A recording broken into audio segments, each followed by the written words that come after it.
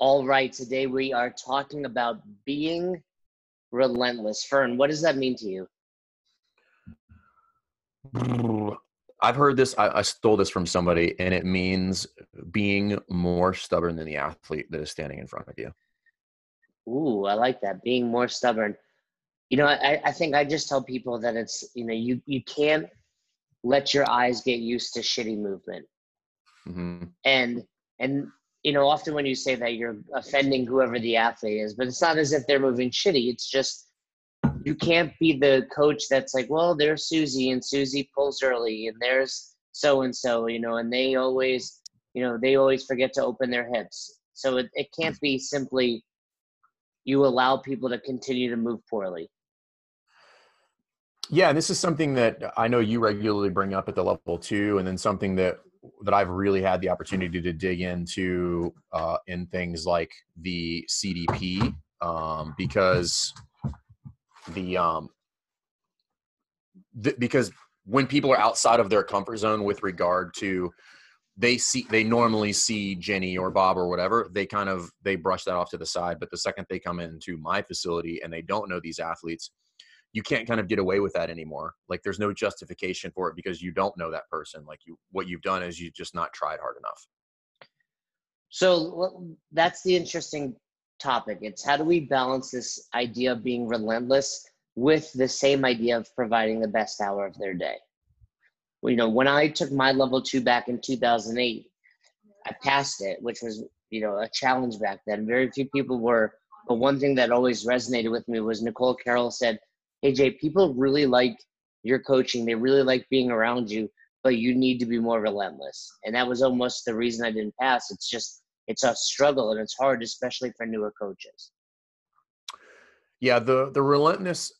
I think a lot of the reason the relentlessness aspect of coaching is difficult is because it's largely abstract and it's very much situationally dependent, which makes it really difficult to navigate as I have multiple classes throughout the day and have different athletes in those classes, and each one of them has an entirely different scenario, and the relentlessness needle gets moved differently based on all of those athletes. So I understand why the concept of being relentless is exhausting, and but it doesn't mean that we don't tackle it. We just have to, you know, just do it better than we're doing it currently. We just got to make that T-shirt, by the way. Yeah, we do have to make that T-shirt. So when we say this, though, let's give our listeners, as we always try to do, some tangible takeaways. When we say being relentless, first thing we want you to think about is, okay, what am I coaching and what am I looking for in this movement? So let's just take the air squat. Okay, what am I looking for? Well, heels, knees, depth, arch. We want proper line of action. Great. Now, do we just accept if someone's moving a tiny bit better versus they can be moving even better? So it's really comparing them to their potential. So the way I would describe it is, have I gotten this person to move as well as they're going to move today for this movement? So that automatically factors in like what they got going on, their movement restrictions, what the workout is, like all of those psychologically, what they're dealing with. And the goal is I have to get them moving as well as humanly possible in this hour, right, to make it the best hour of the day. So for instance, I just did the 9 a.m. class at the gym. I think there was 15 people in there. The workout was double unders, air squat, push up, burpee, pull up, and then assault bike at the end. There's a chipper, so it's 4 rounds and there's rest in between, so each one is a sprint. But anyway, so if you think about things like the air squat and the push up specifically, really, really prime offenders for people moving not at their best because it's an air squat. I don't even want to say shitty, just moving not at their best because they're moving quickly. There's no load, so the safety factor is virtually non-existent. And what you have, most people would look at that and be like, well, they're moving fast and it's just an air squat. And right there, what I've done is I've justified not doing anything. Right. So I think I think Steve Haydock kind of introduced me to this concept, which I really try to emphasize in this. And I do this to try to enforce relentlessness or push the needle on people's ability to take action on improving movement. So let's say somebody is squatting and their stance is narrow, and it's not like their heels aren't together, so they're not in tiny dancer stance, but they're narrow. It's inside the shoulders, and they're squatting right at that point when it's gray, right? So it's like right on the cusp of is hip crease below the knee or not. And a lot of coaches, the vast majority that I would deal with, would put a qualifier on that movement. They would say the stance is a little narrow, or they're, I don't know, pretty close to parallel. And when I say a little narrow or pretty close to parallel, what I've done is justified not doing anything, because I've created some arbitrary metric on like what is severe enough deviation from appropriate that justifies my intervention in this problem. So I don't let people say things, and normally this comes in the seeing drill. I remove their ability to say, and they do this all the time. I'm like, what do you see about the elbows in that front rack position? Well, the elbows are a little low. To which my response is, are they a little low or are they just low? And psychologically, there's a difference there. If I just say the elbows are low, that very much forces me to do something about it. But if I say they're a little low, then again, now it's like, okay, well, what makes it a lot low? And now it's this weird arbitrary metric of like, where do I intervene? Like, what's acceptable? Like, is that kind of quasi decent movement acceptable now? And then you get into this weird, and this is another thing. I think Steve stole this from Andy Stump, which is like, what you allow in your presence is the standard. So if you allow people to have their elbows low, regardless of deviation, then it's just okay at this point. Well, and I think everything you just said is entirely true. And as you're saying that, what it reminds me of is something I say often at the level 2 is, if you see something, say something. Yeah, regardless of the degree of deviation from accepted parameters. Well, yeah, like, I think you and I really like to use analogies and real world analogies. If, you got 2 kids, and if as Logan's growing up, she starts to chip in with the chores, and she does the dishes one night, and she leaves a bunch of food on one of the dishes and puts it away, and you're like, hey, Logan, this is still a little dirty. Well, I guess the bigger question is, are you going to eat off that plate? Yeah. And the answer is probably no. Like, or more importantly, like, what is clean? If it's a little dirty, more importantly, like, what is clean? And where does that acceptable line lie? Yeah, right. And I would say clean is clean. Clean means like it's been washed. There's no food on it. And that's the same thing with the elbows. We know that front rack position, and again, the problem is people take into account people's struggles in positions, which from a coaching standpoint, I just have to remove my feelings about that.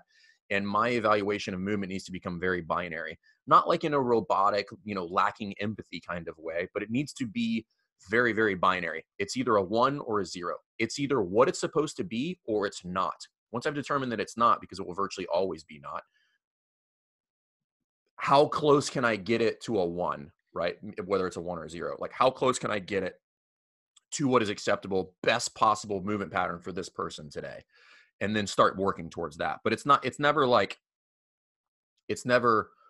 well, they're kind of moving well. They're either moving well or they're not, well, and it's relative to their athlete. Like, you never move well. Like, it just is what it is. Like, Sydney, if you're listening right here, there's your clip for the week. Go ahead and chop that up, put it on social media. So, but I think you're absolutely right. Now that the balance is, okay, well, first of all, before I even get to that, I guess my question is, how often do you hear this one though? Like, oh, well, their elbows are a little low, but they need some mobility. I mean, we've already talked about it ad nauseum. And the problem with that statement is, not that you're wrong, right? That the person is wrong when they say that. Usually, if we put context in this scenario, the issue is, so let's say you tell me that I'm evaluating your coaching. I'm going to say, what do you see about that front rack position? And you say, well, his elbows are a little bit down and he probably needs some mobility work on that. I'm like, you don't know that. We've not done an assessment. You haven't asked him to bring his elbows up any higher. You've done nothing that would resemble relentlessness in order to get some data back that would be, for the most part, universally agreed upon that is the extent of what we are going to get in this scenario. And that's where the hiccup is there's an assumption about what people can do without actually trying, because it's uncomfortable for us to make other people uncomfortable for whatever reason. And I get it. And I think my favorite example of that is typically at the level ones during the front squat. I think the front squat, during the squat breakout is one of the most eye-opening opportunities for new coaches. Even just recently, I had someone, I think I was in Tampa. I forget the guy's name, but he was from another country that I like, Suriname or something.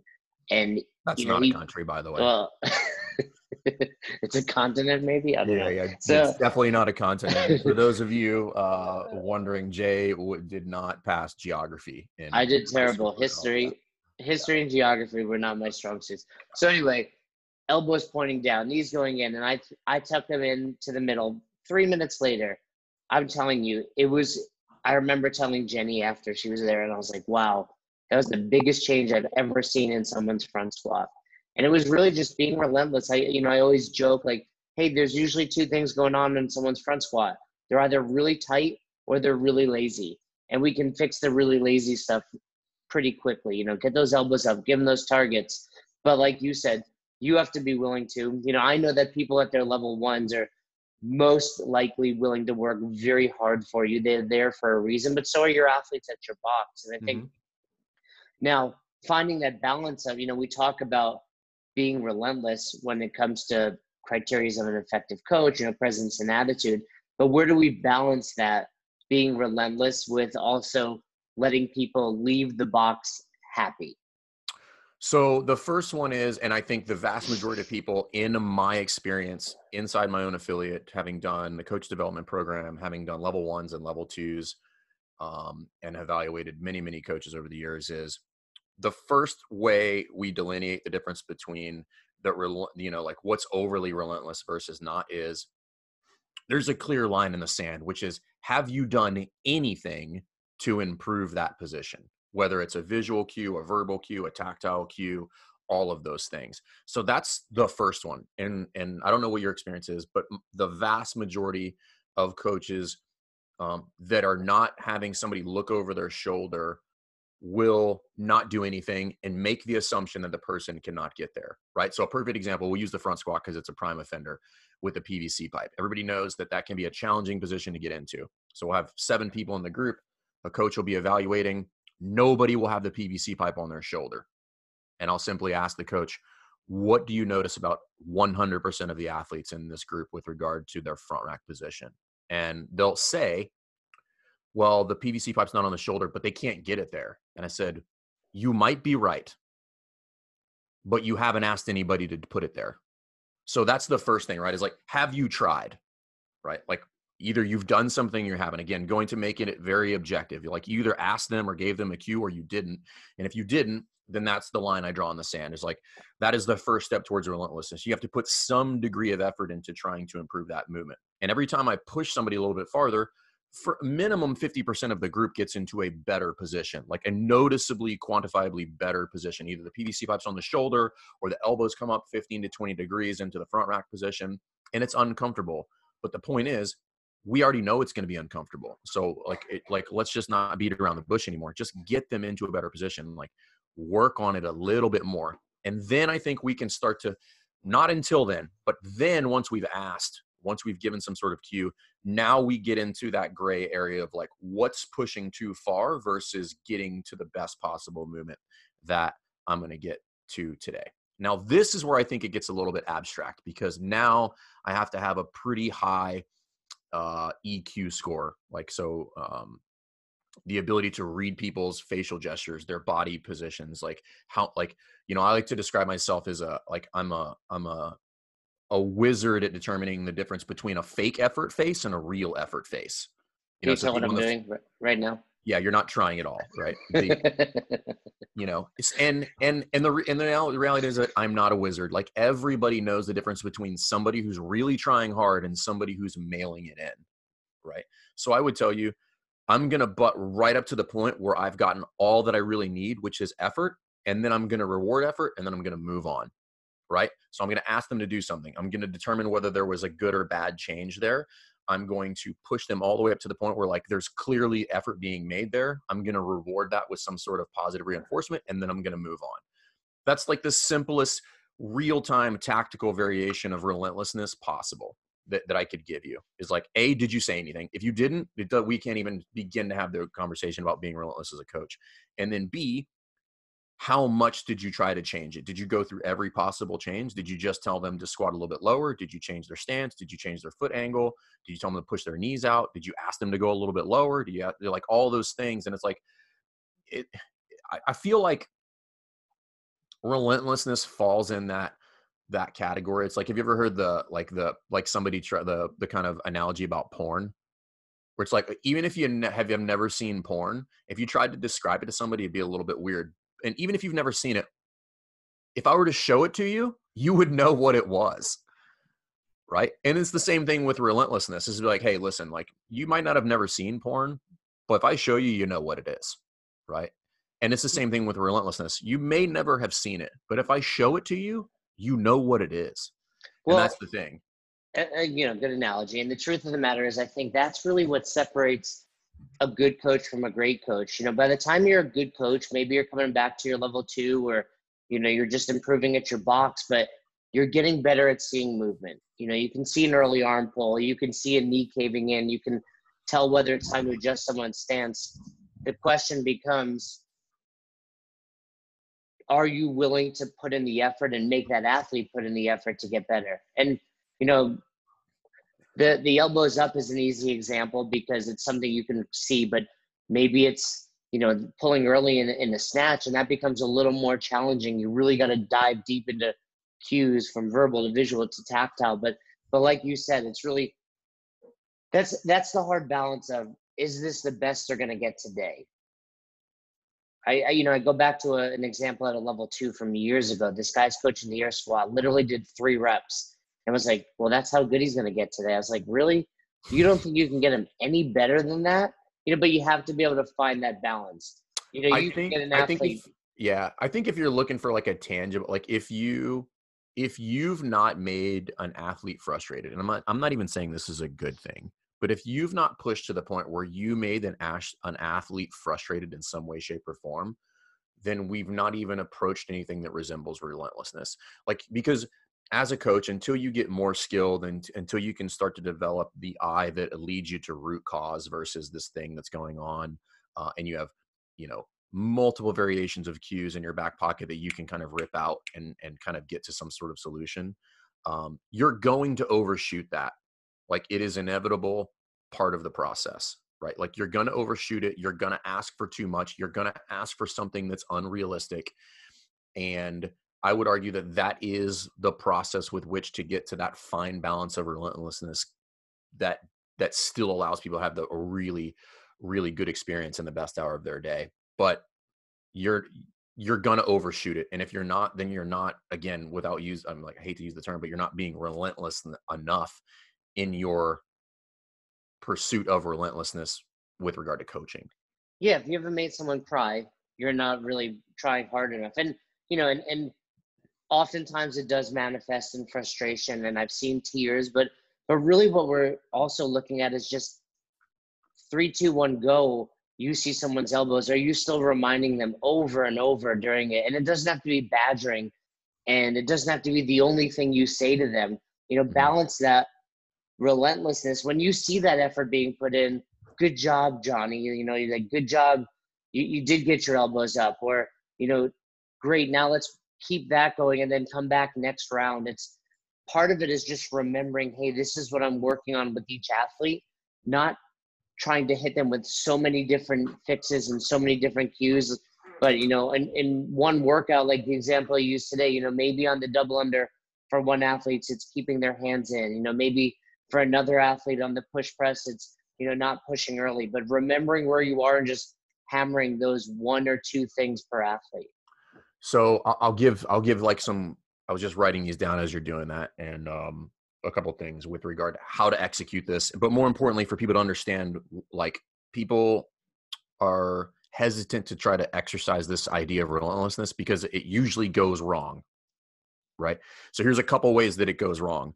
Number one, they say the same thing over and over again. So it's like, hey, elbows up. Hey, get your elbows up. Jason, get your elbows up. Jason, your elbows are still down, right? So all of that is the same cue without really changing it, right? So The first thing is like, ask, don't tell. Meaning, hey, Jay, can you drive those elbows up a little bit harder for me?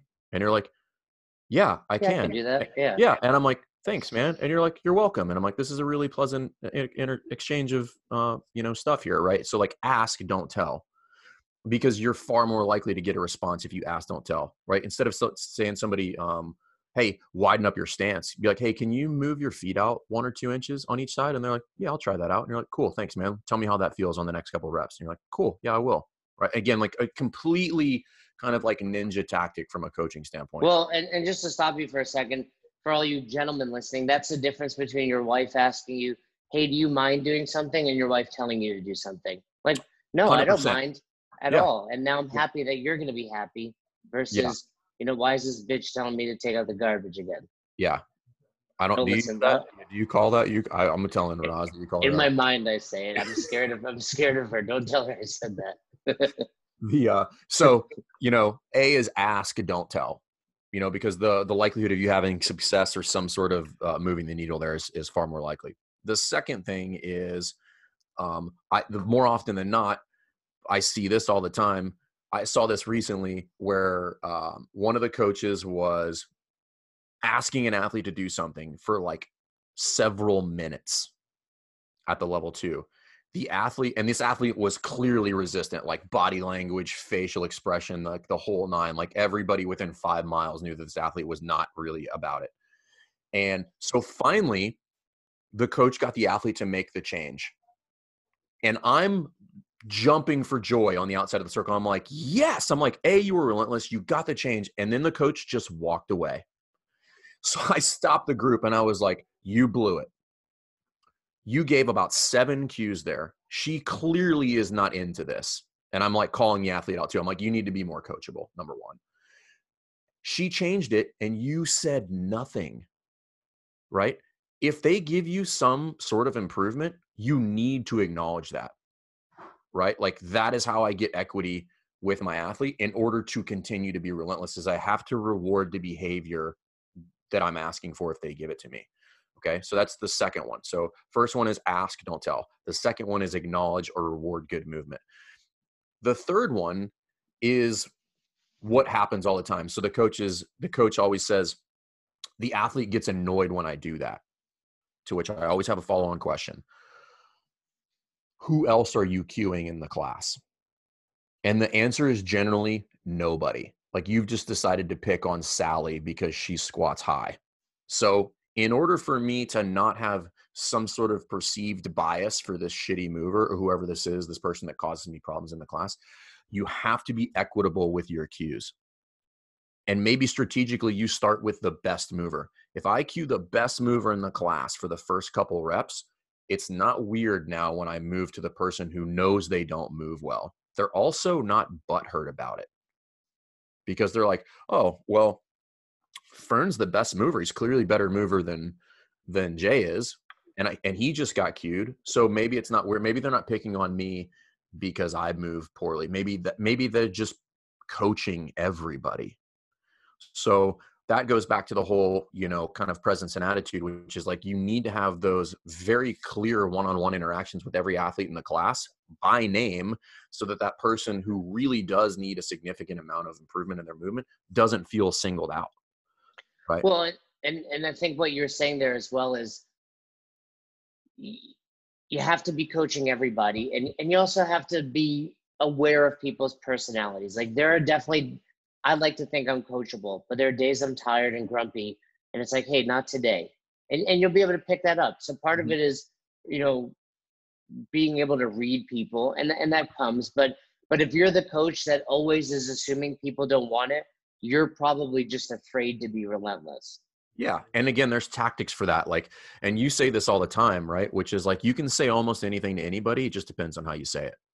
Right. So like that's a real scenario in coaching. So ask, don't tell, right, is a real shift in how that cue or whatever it is delivered. Rewarding good improvement means that they're going to be open to the next time I come back and do that. And then coaching everybody removes this idea that they're being singled out. And that's how that's what gives me the right to be relentless with this person who does actually need it. Absolutely. I think that's, those are some tips that people can take back. And, if you're going to take it back right now, just throw some cues out to people. Balance that relentlessness with praise. Don't be the coach that's only ever telling people what they're doing wrong. Check in on people, read them. If they're, looking down, if they're seeming grumpy, okay, maybe back off a little bit, but don't lose sight that the goal is to get people to move better. Like I said earlier, my favorite Glassman quote, don't let your eyes get used to shitty movement. You can't have that person at your box that's just, well, so-and-so squats high and so-and-so does this. If they do that, it's your fault. Get them to move better. Yeah, and the reason relentlessness is so tough is, and this is why I recommend people videotape themselves, it's not the athlete's fault. It's my fault. The delivery was not there to get the change that I wanted. Because if somebody can walk in right behind me and get them to move better, that's a me problem. That's not an athlete problem. Yeah, that's a good way to look at it. Hey, if a better coach walked in, would this person be moving better? Cool. Then do it yourself. Yeah, then do that, but better. That's it. Coming soon to a e-commerce store near you. All right. Well, there it is, being relentless. We can certainly talk more about that, but great introduction to the idea of being relentless. And it's one of the hardest things to do as a CrossFit coach, but it's going to pay off if you can learn how to implement it into your style. So, all right, Fern. Good stuff. Thanks again for listening to Best Hour of Their Day. Just a reminder, Fern and I have an amazing new show called Dropping In, premiering on our YouTube channel in early 2020. Be sure to head over to the Best Hour of Their Day YouTube channel now. Subscribe so you don't miss any of the episodes. You've probably heard us talking about it, summarizing some of our trip. You can see some highlights up on our Instagram as well, at Best Hour of Their Day. But I promise you, you're not going to want to miss out. So subscribe now.